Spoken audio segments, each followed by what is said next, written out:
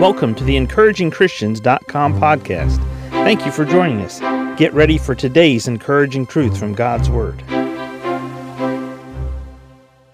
When Jesus was comparing what people will give in exchange for themselves, what people will do with their lives, what they will invest their life in, he tells about people who are willing to invest their life in everything they can for this life here on this planet and not give any thought or investment of time or treasure for something in eternity. In Matthew 16 verse 26 he says, "For what is a man profited if he shall gain the whole world and lose his own soul? Or what shall a man give in exchange for his soul?" Mark 8:37, the same question, again the same story. Or what shall a man give in exchange for his soul? My question for you and I to ponder today is, what are we exchanging our soul for? What are we exchanging our soul for? See, the word soul, we're looking at it here in the Greek in the New Testament. But in the Hebrew Old Testament, it says that man was formed of the dust of the ground, and God breathed into him the breath of life. Ruach. God breathed life into man. The word soul, man became a living soul. God breathed. In other words, God gave Adam life. God gave you life. God gave me life. God has given us life.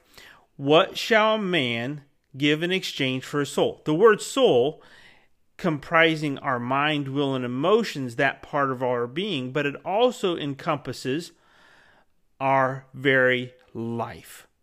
In other words, when your soul exits your body is considered dead, because the real you has left your body and it has entered eternity. When it enters eternity, if you're a Christian, as the Apostle Paul said, to be absent from the body is to be present with the Lord. As Jesus talked about in the story of the rich man and Lazarus, he said the rich man died, and in hell he lifted up his eyes, being in torments. It was immediate in both cases. It was instantaneous in both instances, what we're talking about here. So you and I have a life that we're living here on this planet. We are giving our soul, we are giving our life to something every day. It's what we give our time, our treasures, our talent to. It's who we are. It's what we give ourselves away for. What shall man give in exchange for his soul? Interesting to note, in the New Testament, the word in the Greek that is translated exchange, it only appears twice, and in both places it is given as the word exchange. In other words, you and I, we are exchanging our life for something. We're putting it in the place of something else. What are you giving your life in exchange for? In other words, there's something that you are acquiring, and there's something that you're giving in exchange for that. In other words, when you go to the store and you want to buy food, they tell you you have to have money, and you pay them money to take the food that they are the owners and it's their property. You exchange your money for their food so that you can have food to go home and feed your family.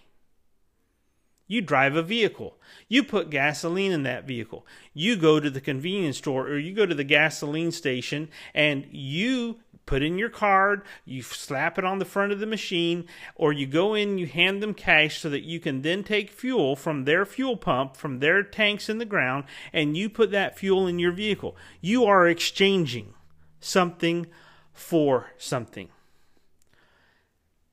Are you exchanging your life down here for something for eternity? Are you giving your life down here simply for the things on this planet, for the joys and for the experiences on this planet? Or are you giving your life for something more valuable, for someone and something that's eternal? If the Lord burdens you to give to Encouraging Christians Ministry so that we can minister to believers around the world and share the gospel for lost people to get saved, your donation will be tax deductible. Your donation will be tax deductible with the U.S. government. Thank you. Thank you for joining us today for the EncouragingChristians.com podcast. Please explore our website for more encouraging truths from God's Word.